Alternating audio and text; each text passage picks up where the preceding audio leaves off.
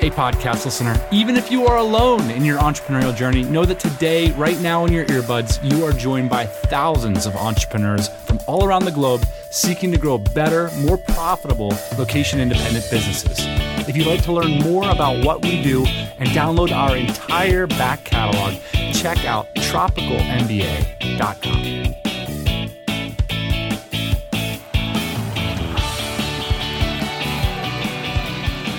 Happy Thursday morning, everybody. Welcome back to the podcast.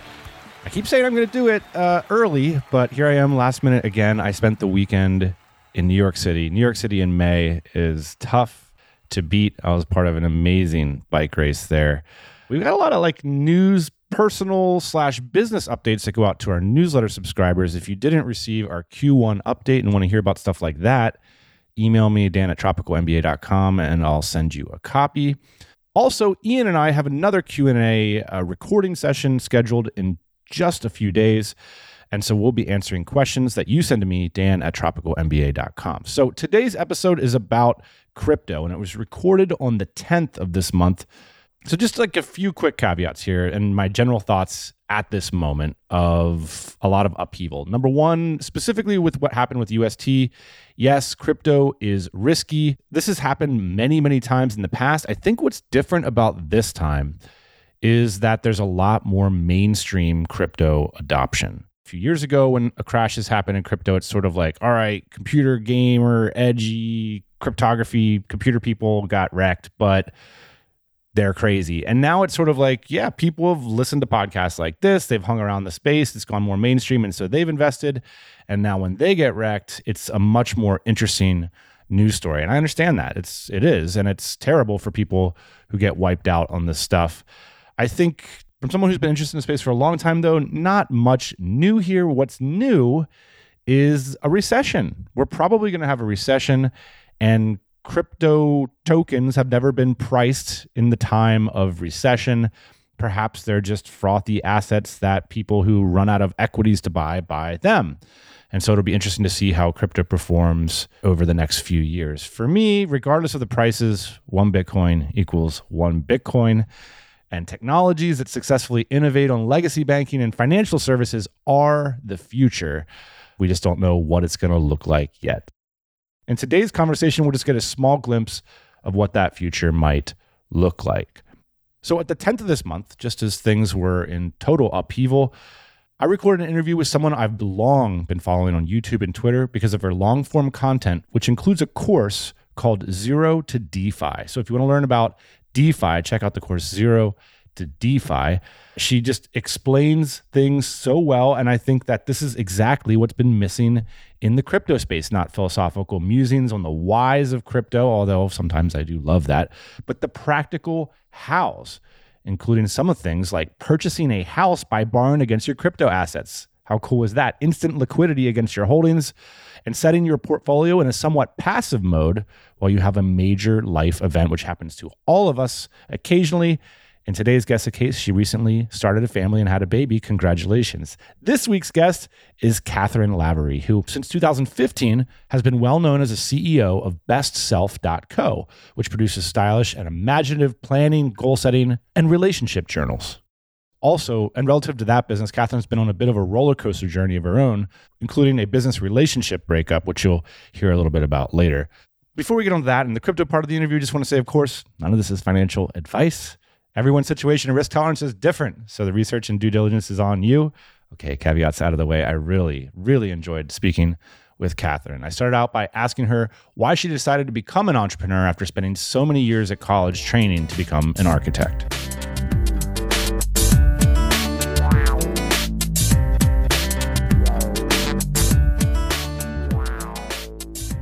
I'm curious, your pinned tweet, it says, I moved to New York City from Ireland with only $783 to my name to start my $30K a year architecture job. I knew less than 5 people in the whole city.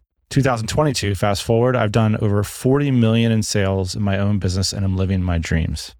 I can relate to being the person with $700 in the bank account.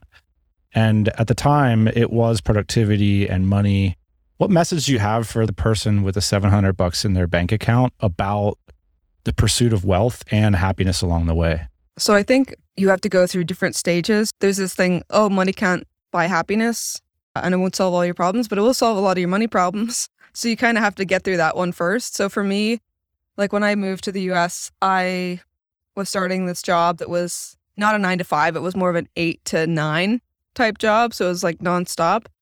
I didn't have a lot of money, but the only thing I was buying was like books. So I would read on the subway and up-leveling skills, because that was like the first thing I could do to be able to get more is to up-level myself. And so I think you hit a point where you're like, where I mentioned like, oh, I hit these business goals and these personal goals, but I realized I wasn't happy, but I needed to be able to have my money problems at least sorted for the most part before I realized, oh, actually, this is another part of my life that I need to improve.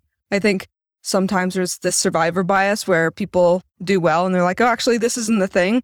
But you have to go through that part to be able to realize, oh, this isn't actually what's going to make me happy. Because if I tell someone this that has $783 in their pocket, they're going to be like, it doesn't make sense. Why aren't you an architect? It seems cool.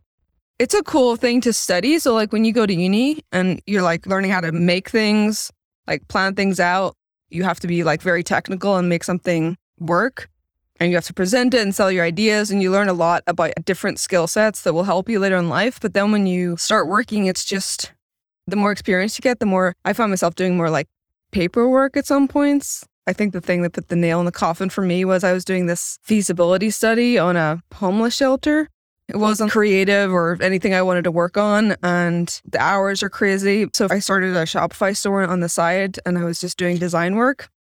And so I ended up making more in that business in a year than I was making at my job, actually much more. But I was still scared to leave my job because I came from I didn't know that you could just work for yourself. Like my parents all had normal jobs. Everyone I ever knew had a normal job. So like starting your own business was like, what is this? Giving up architecture was kind of like, oh, you studied this thing for like 6.5 years and you got a master's and now you're just going to leave it after a year and a half. But for me, I was looking at my bosses who, if everything goes well, I would be them. And I'm thinking if they go on vacation, they're still contacting us about like jobs and things like that. And so if I'm looking ahead 15 years at what I could have, I'm looking at these bosses who I respect and admire of what they built, but I didn't want to be there. How did you go from that to transforming from an artist who's selling their product to building a business around Conception, which is the journals? Like studying architecture and some of the things I did in architecture school was a great stepping stone. Like in my final year of architecture school, I was part of this 4-person team that put together like the school magazine book. It was basically your thesis project was to design and create this book and come up with what we were going to put in it. So it was and then get sponsorship and then sell it. So it was almost like a little business in itself. And you did it over 1 year. Most people did thesis over 2 years, but you had to like chock-a-block it into a year, and then your second year would be more free. So that helped me a lot with literally like learning how to bind books in the best way and like formatting and things like that.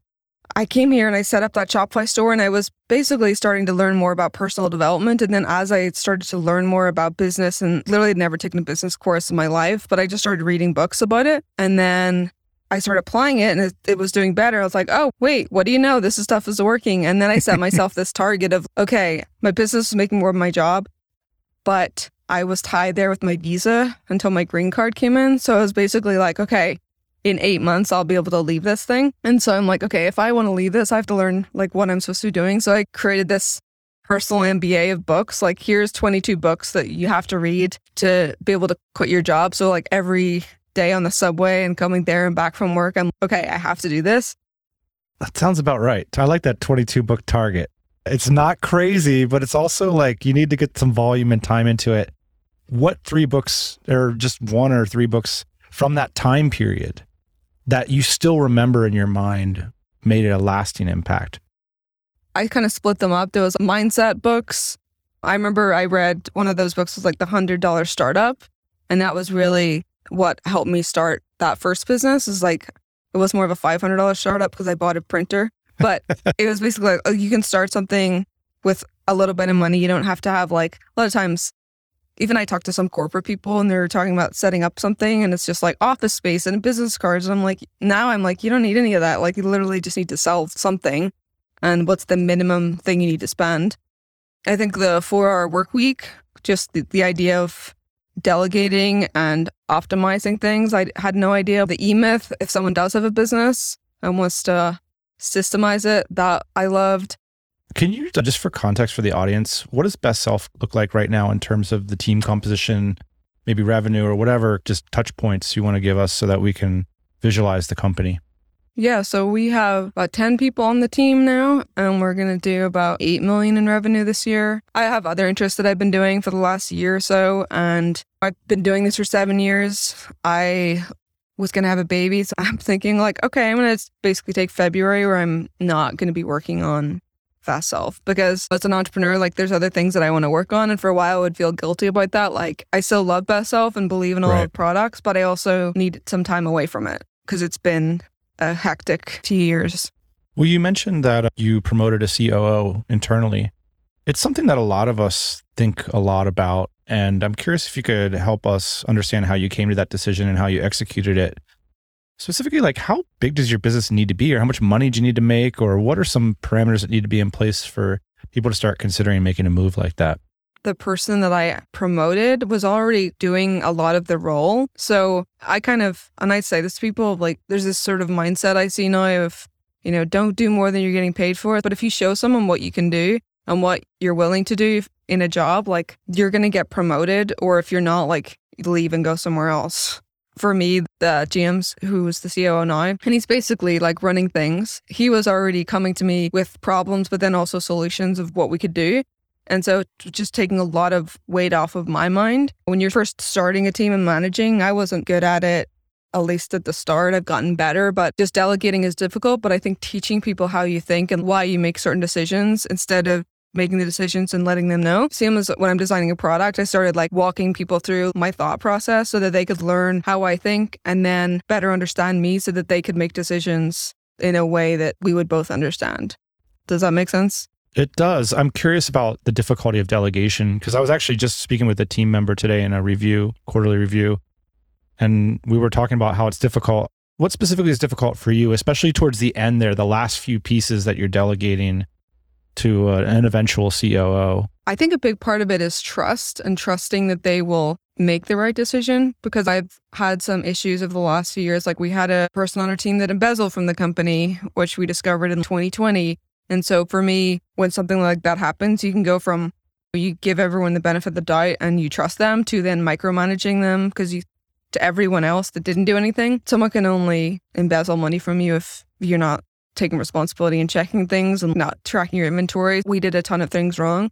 So then it's putting things in place. But seeing people in the team react and then help me figure it out was also beneficial so that I could trust them with moves in the future that would go from one side to the other where like, oh, I'm going to micromanage everyone. So I think going through those sort of problems within the company showed me, okay, these are the people that are helping me make the most of this so that I trust them more. And that's honestly the biggest part. If you don't trust the person or people that you're going to promote, then there's no point in even trying it. It's not a delegation problem, it's a trust problem. Yeah. Trust is partially like a personality diagnosis, but it's also partially like your track record of behaviors. Yeah. So if you're kind of like leaky with your communications, or you don't take responsibility when things go bad or provide visibility, then people start to lose trust in you for those things too. It's not just a matter of like being a good person or feeling like you're a good person. And yeah. I remember this was the person that I promoted. I remember he made a mistake with something, an offer on Black Friday, not too long after we hired him. And so the busiest day of the year, and I'm just seeing, oh, this is not going so well. And so he sort of came to me after, he's like, if you want me to resign, I will. And I was like, then you're going to give me another problem. Now we know better. So let's figure this out. The accountability and responsibility is a huge part of being able to lead people.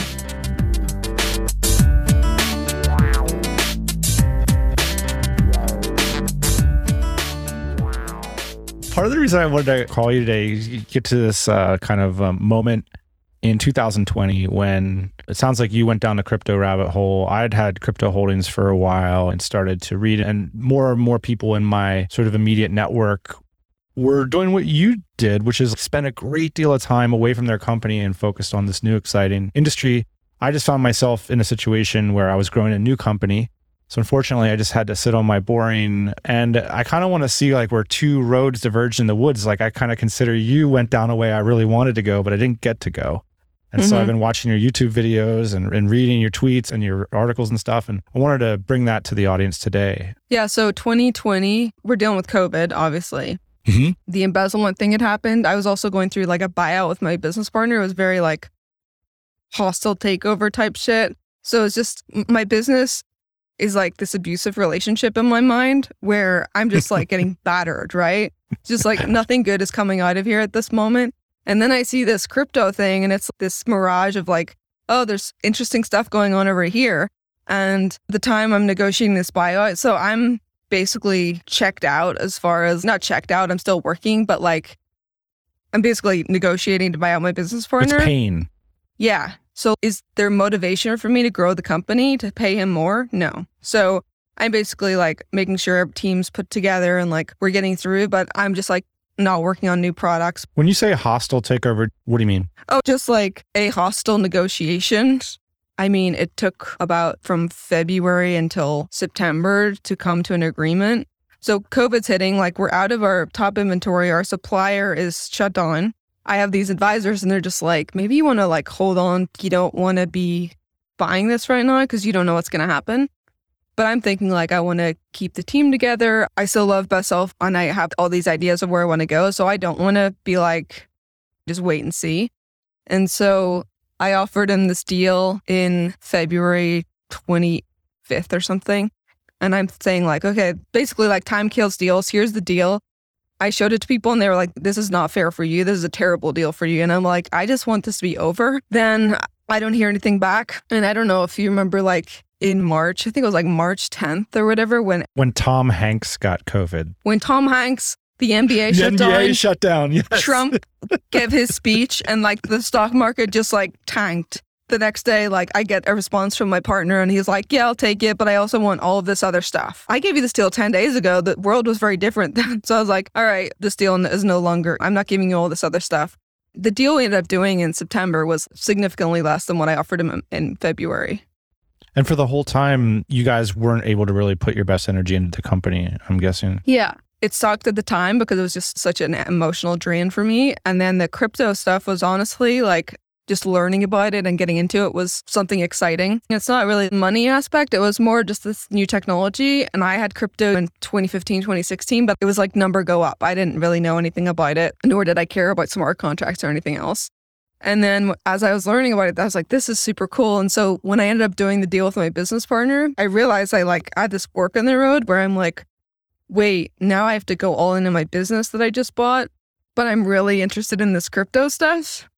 And I didn't want to give it up. And so for a while, I just did both of them. I didn't even talk publicly about crypto because there's kind of this vibe of scammy crypto like, how do you go from like Best Self to talking about crypto? And so it was very much, for some reason, I had this like bad taste on my mouth if I wanted to talk about it publicly. And then I got to a point where I was like, have a synonymous person on Twitter that I want to talk about crypto, but I can't talk about it on my public profile. And then at the end, I was like, I'm just going to start talking about this stuff. Because I think as entrepreneurs, like we get interested in different stuff. And so if I'm excited about working on something, then hopefully other people are excited about it as well. I do think that you've actually identified something unique in your voice there, because one of the notes that producer Jane wrote down, she asks, is there a bit of elitism about keeping the mystique or the clubby feel of DeFi in particular? Surprisingly little accessible information on how people can do this stuff. You're one of the few out there that I've identified. Yet there's like tons of information about why and like what you should believe and all this kind of stuff. What's your take right now on the state of the industry? Why are you one of the few people that's like just sort of talking basic sense about something that, I don't know, it is complicated, but it's not unheard of. You're able to make bridges to concepts that we all have in our minds from traditional finance, for example. Yeah. So I got in with a group and it was all guys. And when I first was getting into the crypto thing, I got into it from them and I didn't know what I was doing. And sometimes you have this beginner's curse of knowledge where you can't go back to the start and figure things out. I actually never was that interested in finance. I think I just didn't get it. And so with DeFi, it was the first time where I was very interested in learning all the concepts and putting things together. There's psychology, there's finance, there's all these things that go into crypto that I didn't put together before. I honestly thought it was this like tech bro culture where you either got into Bitcoin at $2 and now that's all you talk about, or you don't know where to get started and you think it's only for people that have a lot of money. What were those first few, like maybe practical concepts or even ideological ones that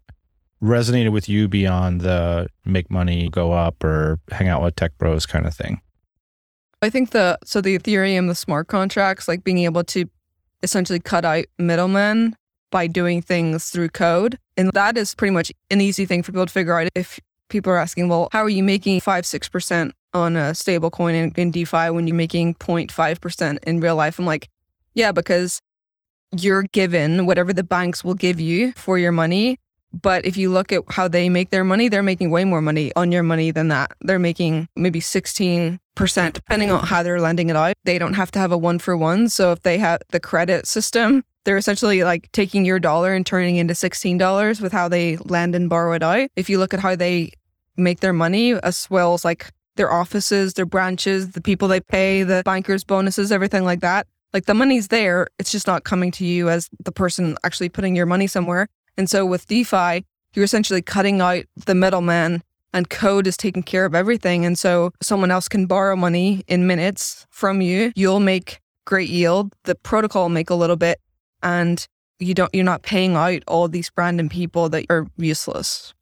That's a really nice way to explain it. And one of the things you pointed out is like practical applications of this, because you hear people like making money through things like yield farming, for example. And it sounds like often the way people even describe it, it's like, I'm a part of this scam. I'm a part of a Ponzi. What do they mean when they talk like that? And what do they mean by yield farming specifically? So yield farming is when you lend out your crypto to a farm and you're rewarded with a random token. And honestly, like, a lot of yield farms that I've made money on are essentially Ponzi schemes where they have this thing called Pool 2, which is when you take a coin like Ethereum, which is a standard coin, then you have the like Magic Beans. And they've created this thing called Magic Beans, and they give you an insane APR. And as more people have to buy these Magic Beans to pair with the Ethereum, the price of it goes up because everyone else wants this crazy APR, but you can only get it if you buy this coin. And so what happens is you're essentially printing these Magic Beans as money. So if you get in early enough, you're printing it and then you're selling it off to Ethereum or whatever else. And now as more people come in, once more people stop coming in, like the pyramid stops. And so this Magic Bean token that was going up for a long time because people had to keep buying it to be able to farm it, now starts dropping. And I've been in a lot of them. You can make money, but I think there was a yield farming time when there's a new farm happening every 6 hours. And if I went to the gym, sometimes I'd bring my laptop because I'm like, what if a farm pops off when I'm at the gym? Like the amount of times I've gone to the gym and missed out on money-making opportunities. Some yield farms make sense, but some of them is again, it's just chasing the money. But there's a lot of concepts like when I was buying my house. I want to get to the house thing, but what's changed? Why aren't you taking your laptop to the gym anymore besides, the fact that you're a mother? DeFi summer was like summer 2020 and this stuff was just getting started. On Ethereum, and Ethereum got so expensive, and you have other side chains like Polygon was the first one where it was very easy to copy and paste a project. You fork something that worked on Ethereum, you put it over here, and you're essentially, the creators are adding some liquidity, and then... Do they have like some kind of thin value proposition as to why they're doing this? Yeah, and so that lasted for a while, but then what happens is, where's the yield coming from? If you don't know where the yield's coming from, you are the yield. So the people coming in are the yield, and I think people just got wise to that. So while you have some projects like Sushi, for example, is a decentralized exchange. And so they had essentially farming where you're adding two pairs. So let's say Ethereum and Dai-coin. And for every swap between those, you would get rewarded with Sushi, which was their token. And so for that makes sense because that's actually a project and product that you would use. So when you say decentralized exchange, that's a place that would provide people that hold one token liquidity to move it into another token. And for you providing that liquidity on behalf of the exchange, you get rewarded with the Sushi token. Yeah, you're becoming sort of like the airport kiosk for two different currencies. When you go to the airport and you have to swap euros for dollars, and the kiosk will make a little money in the transaction. That's essentially what you're doing, but with two different cryptocurrencies. So it's kind of like Coinbase, but on the blockchain. It's all done through code. There's no public company or CEO or anyone like that. Everything is just done automatically. You can do a swap in a minute. From your perspective, there was 2017 where everybody had all these big dreams about what these tokens could do. And in 2020, when we're playing with all the tokens, where are we at right now? What are we waiting for? I think NFTs is going to be a big thing. What we're seeing currently with different NFT launches every 5 minutes of a different picture of a cartoon animal is not something that we're going to see sustained long term. I think it's like the beginning of like real estate could happen on the blockchain through an NFT. A house is essentially an NFT. It's a one address that cannot be replicated in the exact same place. And when you go through real estate transaction, the amount of people and in the middle between you and the seller is insane.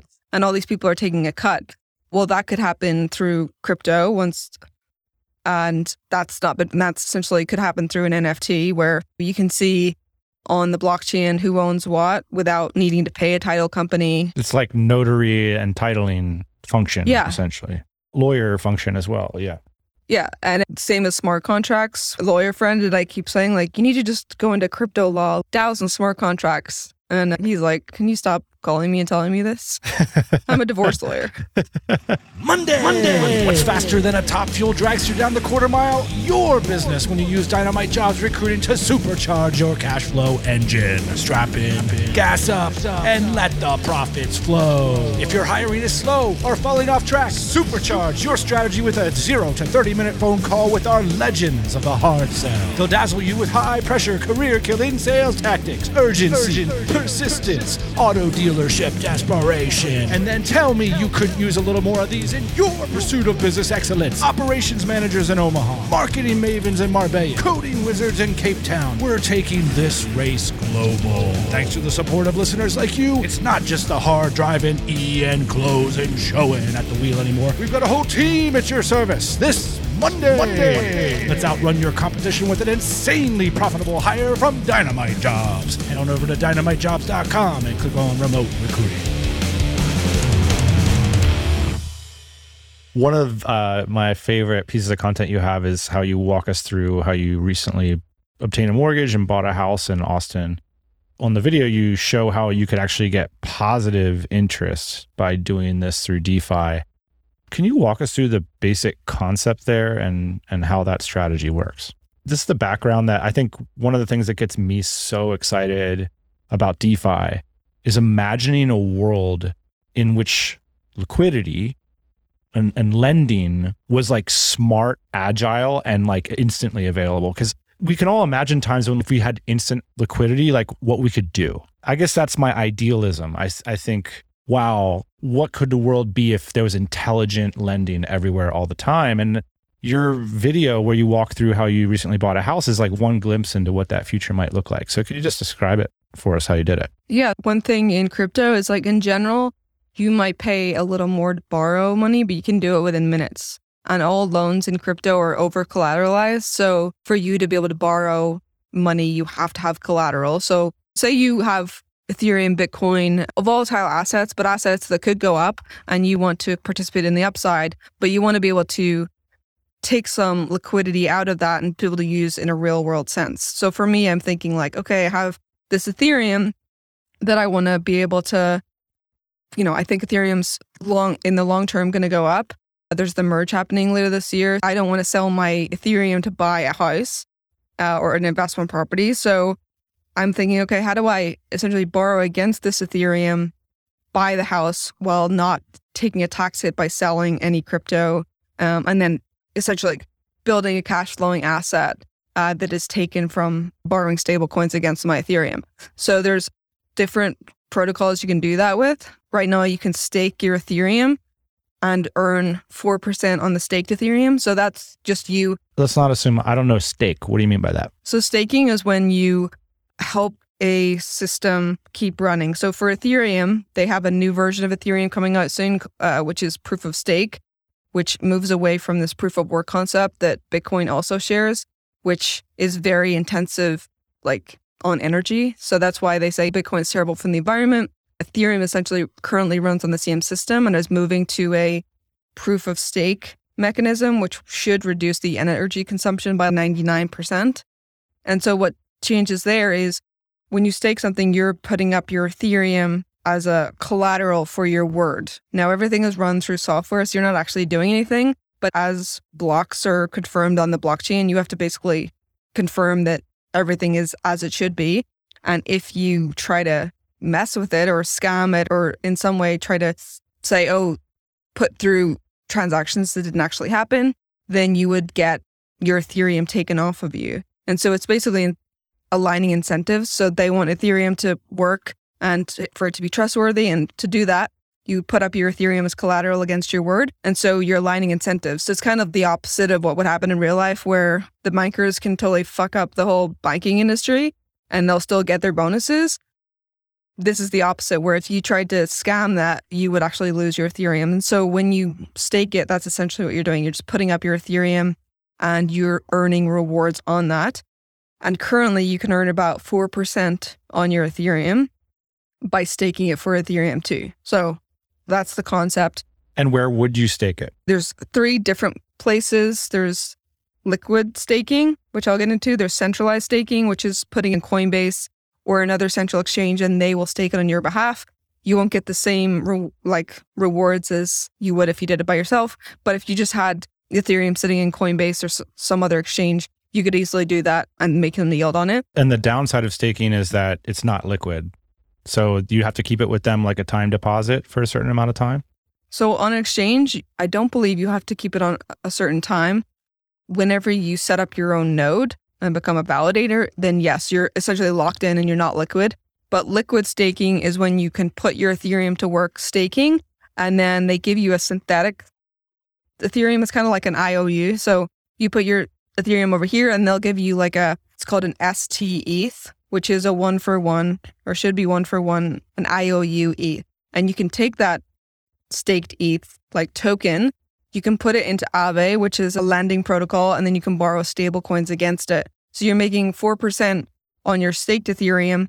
You're putting the IOU into a lending protocol, which is essentially saying I have the collateral, and then you're borrowing a stable coin like USDC against it. So you're keeping the upside of Ethereum, you're getting rewarded for your staking, and you're still able to pull liquidity out of it and put it into a real estate property. This is what rich people do, essentially. Yeah. You're describing a setup of not cashing out assets, not creating taxable events, getting low interest financing and buying more assets with them. Essentially, that's what you've described. Is that fair?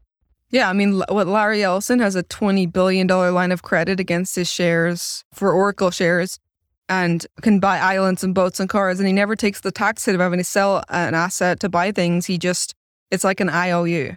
Mark Zuckerberg does it. Bill Gates, these are the richest people in the world, and they're not selling assets to buy things. They are taking loans against them, which is essentially what you're doing here, except you as a normal person can do this and don't need to be hugely wealthy. That is the exciting bit, is that what you're talking about could work for $5 million. I've seen people do it at $5 million and $5,000, which is the democratization of these financial instruments is another big exciting point of DeFi for me. How's your course Zero to DeFi going? I haven't gone through it yet. Now I feel I must. Oh, it's good. I mean, it's funny that the market currently is down, but for me, I'm in DeFi for the long term. So I tell people there's going to be ups and downs, but I bought more Ethereum today because I'm thinking this is the future. And as we print more money and the stock market's down and people are seeing the power that you can do with smart contracts in these systems, it's people are not going to be sufficient or happy with getting this 0.3% on their money in a bank anymore. When the market's down, it's is the thing's going to move forward? But I think the people who've gone through it now are seeing things. It's almost like the Matrix, where you get an email from Goldman Sachs, do you want to put yours in an 18-month CD for 1%? It's God, no. Can you even imagine? What are some of those other Matrix moments that you've experienced having gone down this rabbit hole? Well, I mean, there's another video on my YouTube about this idea in DeFi of self-paying loans, which is when you can borrow against your future yield. So it's like an over-collateralized loan, just like anything else. But it's almost like you go into a bank, you give them $100K, and they're like, okay, we're going to be able to make 10% a year off of this. So we're going to give you $50K back. of this 100, and then the yield that we make on it is just going to pay off the loan. So it never liquidates, and we know we can make 10% on it. So it's essentially going to be paid off in 5 years.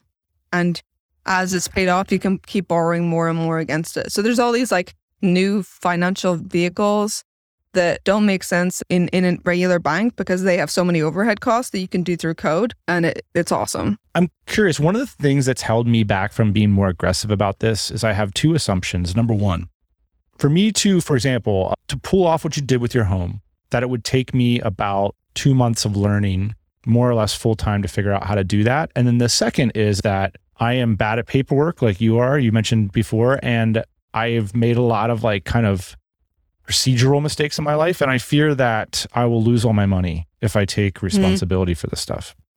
I don't think it would take you 2 months to figure this stuff out. I think it would take you a few weeks. The learning curve is steep, but I think the rewards on the other side are just so much greater. And I try to tell people when they come through, I know it's a steep learning curve and it's a lot to get your head around, but once it's easy, once it's a button to do this stuff and it all takes care of itself, the rewards and the opportunity are not going to be the same. So like when there's friction, there's opportunity because a lot of people are going to be too lazy or too overwhelmed to get into it, which means that the rewards are pulled among a smaller amount of people. So then onto the security element, there's two elements to it. The first is I've got to trust this DeFi protocol. Like what if I stake money give money to them and then it's just gone? And then what if I screw it up? I mean, I'm more worried about myself in many ways than these protocols. Yeah, learning security. Honestly, if you do things that just make common sense, you'll be fine. I have a video that walks people through how to do this stuff, but I think, am I going to put money for my house as the first thing I do in crypto? No.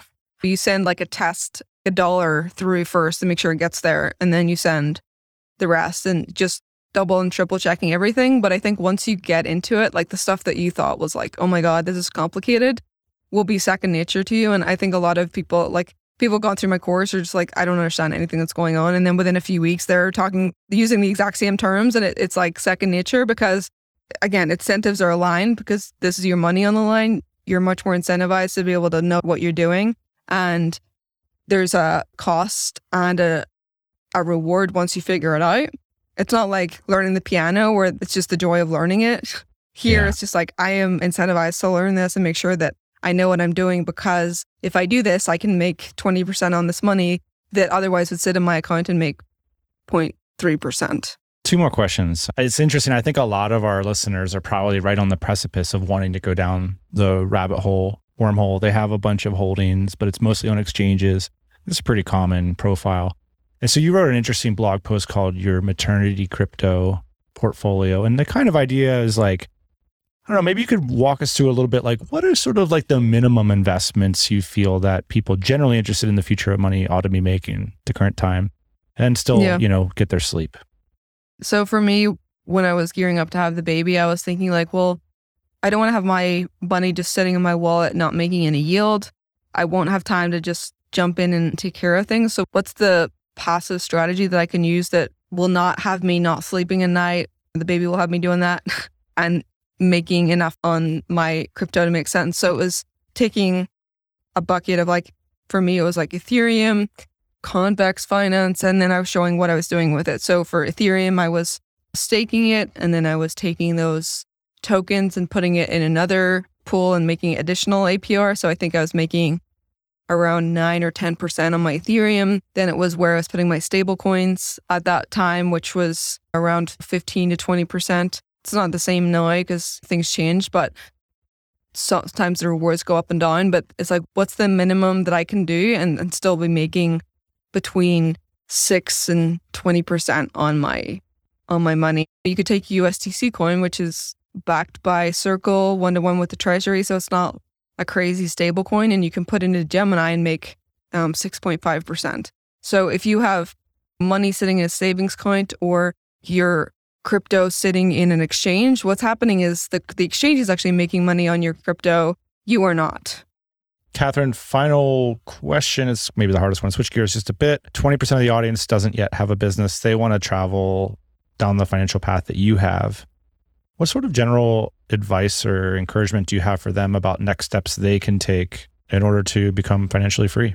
So I would just say, if I follow my own advice on what I did, is just upgrading your own skills so that you can, I kind of see life as like a video game. It's just like, what skills are you developing that is going to make you more able to do something in the future? So like learning copywriting, that I read copywriting books, learning design. And there's a book called How to Fail at Almost Everything and Still Win Big, which I really like that book because he talks about all these sort of things that he did that failed, but skills that he picked up. And then it became like this weird, he was funny, he was able to write and draw, not very well, but these three things together. So if you can do design and copywriting and maybe writing or video or something like that, like these skills, when you stack together, are actually much more valuable than single skills themselves. Learning something that you're actually interested in and adding more skills to your stack. So again, if you're in a video game, you just get better and better and you're able to do more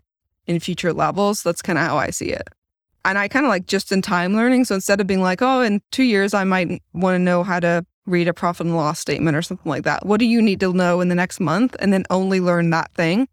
Because when you learn it, then you can apply it and you're actually going to remember it. And so whenever I used to just read books and learn something and not have to apply it right away, I'd have to reread the book a year later when I actually had to do it because I forgot everything. I love that.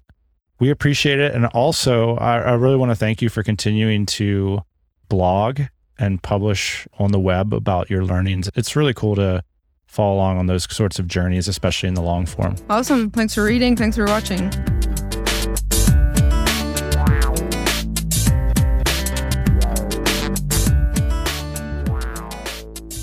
Big shout out to Catherine Lavery for dropping by the show. She's a great follow on Twitter. You can find her at Catherine Lavery. Her blog is Little Might, that's little MIGHT.com, where you can also find her course, Zero to DeFi. I hope you can feel why I love following Catherine on the web. I think the crypto space, there's a lot of things that are basically just difficult to understand or maybe overly tribal. I love how Catherine just gives the nuts and bolts. Hey, let's jump into a spreadsheet. Let's figure out how to work with these things that look pretty complicated on the surface, but we can break them down, start to understand them, and start to get a small glimpse into the future of finance. Hope you enjoyed it. I had a great time. That's it for this week. Whatever comes in the crypto markets, we will be back next Thursday morning, 8 a.m. Eastern time. We'll see you then. Hey, thanks for listening to the Tropical MBA podcast. You can go to tropicalmba.com, get access to hundreds of back episodes and all kinds of other goodies. Load up your iPod. That is the cheapest way to fly business class on your next international flight. We will see you next Thursday morning, 8 a.m. Eastern Standard Time.